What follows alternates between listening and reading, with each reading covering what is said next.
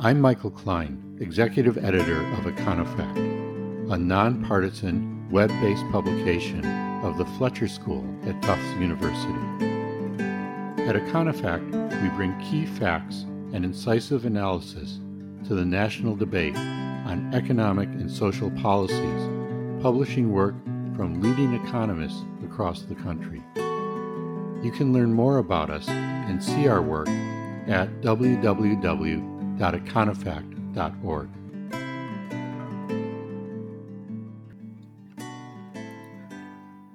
Poverty rose sharply in the United States in the last year. 1 in 8 Americans, 12.4% of us, lived in poverty in 2022. In 2021, the poverty rate was 7.8%. This is the largest one-year jump in poverty rates on record.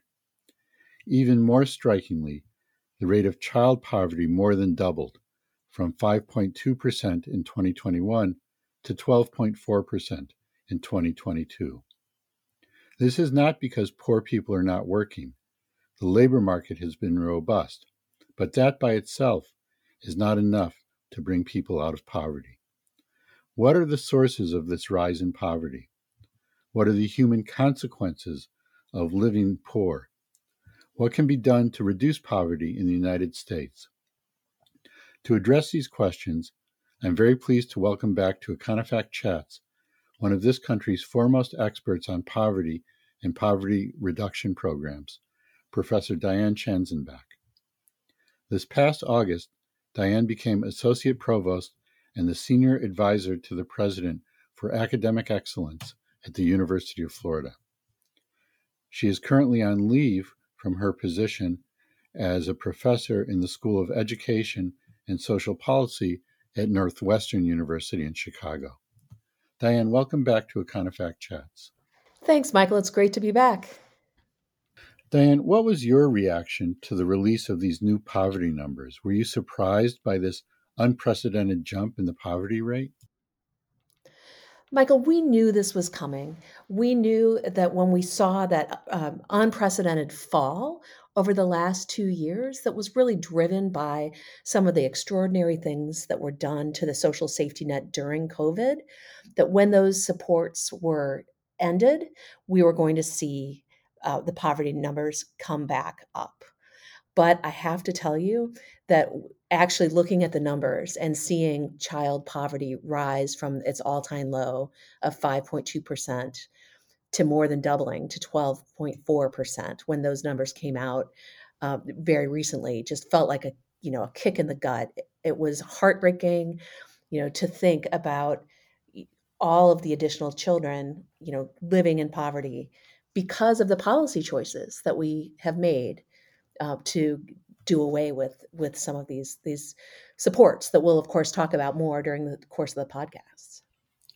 We all know that poverty is terrible, but for those of us fortunate enough to not have lived in poverty, we might not fully understand the breadth of problems facing the poor and how poverty dominates not only their day-to-day lives, but their prospects for the future, and especially the prospects for their children's future. Can you speak to this? Michael, I am so proud of the research that has been done in economics over the last 10 to 15 years that has really been able to quantify both the impacts of poverty and then particularly the impacts of poverty alleviation. My own work in this area has studied the impacts of SNAP, formerly known as the food stamp program, and it's traced out when families have more access to resources for food. Children are born healthier. They go on to do better in school. They earn more as they grow up. Other people have come along and done research on other social safety net programs like the Earned Income Tax Credit or Medicaid. And it just study after study after study finds that when we provide relief from poverty through social benefit programs, there's tons of good that happens in the short term, that when poverty is alleviated, food insecurity goes down, children become healthier and are able to do better in school, etc. And then they get more gains out of those investments that we make in them through schooling, through the healthcare system, et cetera. So they grow up to be, healthier, more economically successful, et cetera. I like to think about at least part of our safety net spending as an investment in the future. Of course, we shouldn't only do it as an investment in the future. I think there's a great moral reason to do social safety net spending because it's the right thing to do to alleviate, poverty and hunger in our neighbors. But as an economist, I would be a fool not to, underscore that there's also some social benefit that we all get by making sure that kids are growing up with enough. There is, of course, that fiscal argument, but overriding all of this, I think, is the moral argument. And one of the things that's probably important here to note is that there are different poverty rates among different groups: children versus middle aged people versus the elderly, between men and women, across different ethnic and racial groups. What do the statistics say about that, Diane? So, in a little bit, I think we'll get into there are different measures. Mostly, I think we're going to talk about the supplemental poverty measure, which is what most people is the poverty measure that we prefer because it takes into consideration how much it really costs to live, and also takes into consideration not only what your earnings are but also the benefits that the government gives you. So we'll unpack that a little bit later, but just upfront I want to say that's what I'm going to rely on is the supplemental poverty measure approach. When we use that, we can see that the elderly and children are more likely to live in poverty than adults. To be sure, Black and Latino families, especially Black and Latino children, are more likely to live in poverty than white and Asian families and white and Asian children. Women are a little bit more likely to live in poverty than men, and some of that is about women being more likely to become elderly because of life expectancy, et cetera. But a lot of the things that you have stereotypically in your head are true, and some of the gaps between um, blacks and whites and Hispanics and whites are frankly staggering. There's more than a 10 percentage point difference in the poverty rates between black and white children. So this year's numbers, 7% of white children were poor and 18% of black children were poor. That is nearly 1 in 5 for both black and Latino children. And that is just a staggering number. It really is. So let's go back to what you said, these differences in poverty rates, the official poverty measure and the supplemental poverty measure. That's, I guess, quite important. Can you describe in a little bit more detail what the difference is between the two? So the official poverty measure has been with us for a long time.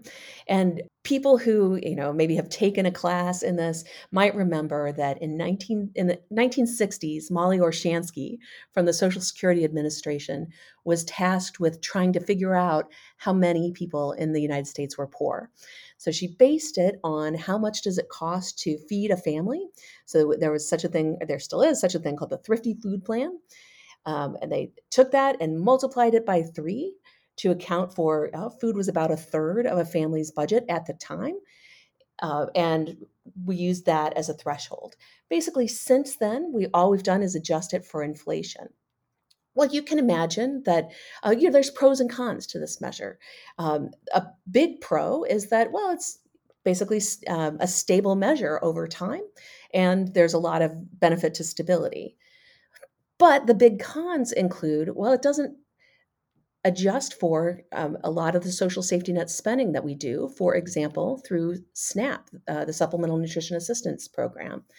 It also, for example, sets the same poverty threshold in every state, even though there's wildly varying costs of living, let's say between New York and Alabama, et cetera.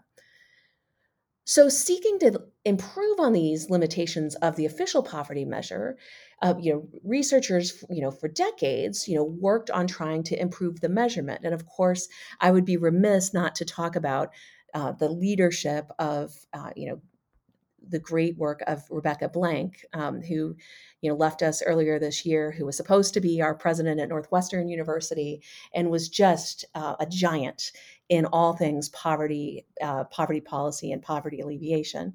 It was really a pioneer. And I saw that when the poverty numbers came out this week, the poverty report was dedicated to her memory, and it really was touching, and just underscored how important careful measurement and the work that we do, can make a difference. Yeah, I saw the obituary for Becky Blank as well, and it's really very impressive what she did, and very sad that she left us all too early. Um, but when we look at these two different measures of poverty, the official poverty measure and the supplemental poverty measure, do they diverge quite a bit? I guess there's the importance of differences across states, but also over time, do we see a big divergence? Sure. So the supplemental poverty, there's a couple of things. One is how we think about resources, and they include the broader measures. The other is how we think about what it means to be poor. Some of it varies over time and space, and then also it's more anchored into what people actually spend, and that happens in a way that's updated every year in a rolling manner. Normally, that's super in the weeds, but in a time where we have had such inflation like we've had in these last couple of years, that really matters. And so, one thing that's interesting across the two measures is this year, the supplemental poverty measure had a larger inflation adjustment than the official poverty measure because, just the things that people are buying are more expensive, and this reflects that better. So that's a fact, just about the differences. Now, usually over time, they've tracked each other reasonably well. They sort of move together, but it's really in these last couple of years, as we've made unprecedented changes to the social safety net in response to COVID, that they've really diverged.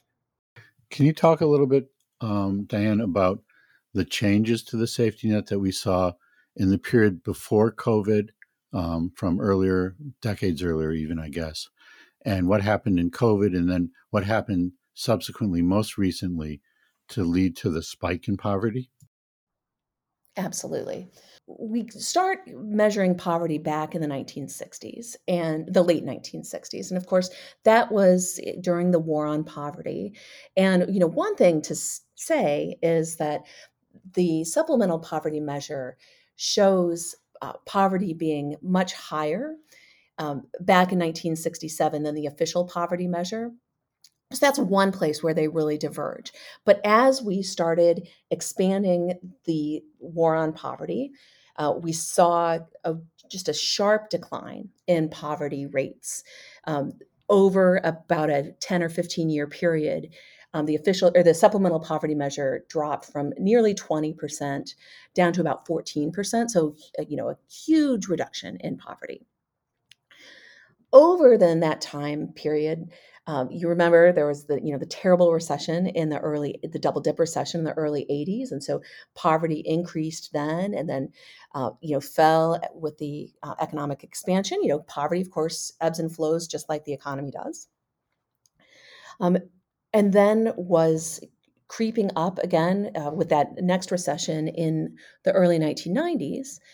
And then you may remember that in the mid 1990s, Bill Clinton decided to end welfare as we know it, and both signed a welfare reform that ended universal cash welfare, which generally wasn't enough to lift people out of poverty in the first place, and pushed a lot of our social safety net spending into work conditioned spending. And so that was the big expansion in the earned income tax credit. And what we see now is much more of the amount of money that we spend on social safety net programs goes to workers, either because it's conditioned on you can only get this if you're working, or it happens that a lot of people who are low income enough to qualify these programs are also working.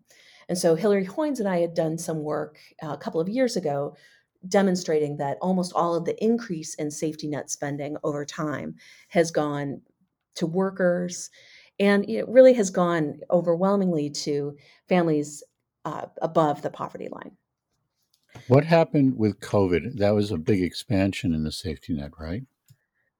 Right. Well, so if you don't mind, let me back up a little bit, which is to say that during the Great Recession, right, which was a terrible recession, we forget how bad that one was because it's all dwarfed by COVID. Um, we saw that the safety net that was really focused on work didn't perform as well um, as we wish it would. And so many of us did a lot of work to try to understand how to make the safety net more responsive to the next economic downturn. And I'm just very proud that we had a playbook ready for policymakers during COVID. So then during COVID, of course, it was an emergency. We had to do a lot of things at once. But I sort of think about them in four big buckets. The first is, there are a lot of known drawbacks to unemployment insurance. A lot of low income workers fall through the cracks of unemployment insurance, and the benefit levels are low. So Congress made policy changes to fix those. And the second big bucket is SNAP benefits. And what they did was decide to give everybody the maximum benefit, which were pretty large increases for people who are already on SNAP. So that was a big amount of money. The third is, remember, those economic impact payments that were lump sum across a broad array of families. What we found in our analysis was that raised a lot of people out of poverty. Even though it was not targeted to the poor, we spent a lot of money on those economic impact payments, but just by virtue of how large they were relative to family income, they lifted a lot of kids out of poverty. And then finally, is the child tax credit, which I'd love to dive into a little bit more. Go ahead. So normally the child tax credit is not fully refundable. And so what that means is if you line up children from the poorest child to the highest income child, of course, it's not their children's money, it's their family's money. But the bottom 20% or so don't get any money from the child tax credit. And the next 13%, so we're up to the bottom third of kids, don't get the full amount. And given what we know about how large the returns are to money to the lowest income kids, that doesn't seem like a good way to design a social safety net policy. Now, of course, the other side would say, well, it's really important to have incentives for employment. But I would argue that we've got a lot of incentives for employment baked into a lot of other aspects of the social safety net. So during COVID, they made that child tax credit fully refundable, which means that all the children had access to the full amount. And so that bottom third all saw an increase up to the regular benefit. And then at the same time, they raised the amount of the child tax credit from the old amount to a larger amount. And then furthermore, following the science, they said, let's give even a larger boost to the youngest children for a couple of reasons. One is we think that it's most important to protect them from spates of poverty. And then two, often the parents are at their lowest earning time when the children are young, just because of the age earnings profile. And so let's give extra protection there. So all of those things happened together, and that is what drove this historic decline in child poverty. And then the reversal of this led to the historic increase in the last year, correct? That's exactly right. That's exactly right. Michael, there are, emerging studies coming out of this, and you see that food insecurity goes down, and economic hardship goes down. People are able to pay their bills more, etc. There's real good that comes from making sure that low-income families with children have the resources that they need to get by. So, since you're speaking about good, let's move from the economic to the theological. In the Bible, it says, the poor will always be with you. And some people take that to mean that we should just accept the fact of poverty. But of course, that's a misreading and it's taken out of context. The next sentence in the Bible is, therefore I command you, you shall open wide your hand to your brother. to the needy and to the poor in your land. So if there is a modern version of this, I would say the next sentence should be, therefore, I command you to have a strong and robust social safety net. As you're saying, the safety net plays a very important role in alleviating poverty, correct? That's right. What we see from this drop and then rebound is that poverty in the United States is a policy choice that we're making. And especially in light of um, some of the other conversations we're having about poverty in this nation right now, I want to emphasize that our biggest lever against poverty is the social safety net and the choices that we make about how to design and implement that. Diane, earlier you mentioned that with the Great Society programs, poverty fell from 20% to 14%. There was a book that was published earlier this year that got a lot of attention. The book is Poverty by America by the Princeton sociologist Matthew Desmond. And one part of Professor Desmond's book seems to agree with the statement that the poor will always be with us. He argues that poverty in the United States has not improved in 50 years. That doesn't seem to be consistent with what you stated before. I don't think that that portrayal is correct. Um, you know, he argues that, oh, it's, just goes up and down, kind of a gently flowing hill, which I just think is a misread of the data entirely. There was a big drop, and what caused that big drop was our introduction of the war on poverty. What caused the next increase was this were terrible recessions, it's etc. I just reread Poverty by America, which Matt Desmond is a fantastic writer. He tells a compelling story, but I think that he misses the boat on the relative importance of a robust safety net and the importance of um, supporting a robust safety net and understanding that's and its role in the economy writ large versus interpersonal choices that people make. Is he using the official poverty measure instead of the supplemental poverty measure when he's looking at the data? So he argues that it can't be chalked up to how the poor are counted. The different measures spit out the same embarrassing result. And I think that's really about that these two measures track each other from about 1975 to about a couple of years ago. But the piece that you can't miss is the two time periods where we really changed the social safety net are where they diverge. And it's that is going to uh, really make a difference in poverty because it's a policy choice. It's not an interpersonal choice. Well, you say it's a policy choice. Professor Desmond argues that it's the middle class and the rich in this country who benefit from having the poor stay poor. What do you say to that argument?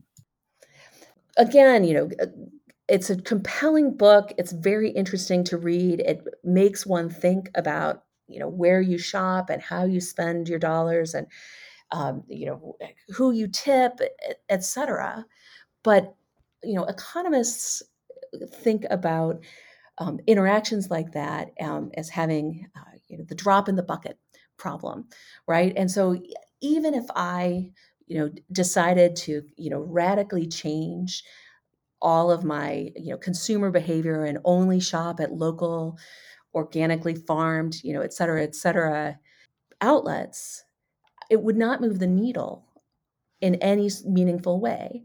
And frankly, if instead of all of that effort and money I used a portion of it to volunteer at at my local food bank, I think there would be greater good coming out of that. So I think he um, oversells uh, the power of individual choices and undersells the power of our collective. our collective work.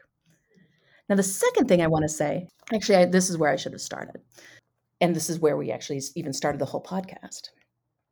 What Desmond fundamentally gets wrong is that we do not benefit from poverty. Society is harmed by poverty. Because of poverty, we have less productivity in the country. We have more crime. We have more, need. If we reduced poverty, eliminated poverty, we would all be better off. I just think he's got it exactly backwards. We don't have poverty because it benefits us. We have poverty because we make the wrong policy choices. And if we made better policy choices, we would all be better off. So that part is very important. I think the sort of quantification of it, that where I shop doesn't matter nearly as much as, say, who I vote for and what, through the political process, I try to have achieved. And as you mentioned, the government's programs is a representation of people's will. And it also, as we've seen, can actually change poverty a lot. Melissa Kearney was on this podcast, and she had this example of if we devoted the same resources to alleviating child poverty that we've used to alleviate poverty among the elderly, which was really terrible before Social Security, we'd reduce the child poverty rate to something like 2%. She is exactly right. This is a policy choice that we're making, and it says something about our societal priorities that we have made the choice to reduce elderly poverty, but have not done the same for children. Children don't vote, the elderly do, right? But boy, children grow up to be our future workforce, to drive future innovation, to make things better. And if we fail to invest in them, we fail to realize so many of those gains. Right? If you look at some of Raj Chetty's work with many co-authors about the income distribution and then various outcomes, of course, there's life expectancy really varies and educational outcomes, but then some of the really interesting things he shows is the number of inventors, right? Really is highly correlated with your childhood income. If we pushed up childhood income, reducing poverty, I think the statistics indicate that we would have more innovation. We would have, more growth. We are shooting ourselves in the foot and doing what I think you and I both agree, and probably most of our readers agree, or listeners agree, is just morally wrong. Yeah, there's both the moral case and the economic case. And Diane, thank you very much for speaking with me today about both sides of this and what's really a scourge in our country, and something that hopefully policy will be able to address and reduce poverty, and especially childhood poverty. So thank you, Diane, for joining me today. Thanks, Michael. This has been EconoFact Chats. To learn more about EconoFact and to see the work on our site, you can log into www.econofact.org. EconoFact is a publication of the Fletcher School at Tufts University. Thanks for listening.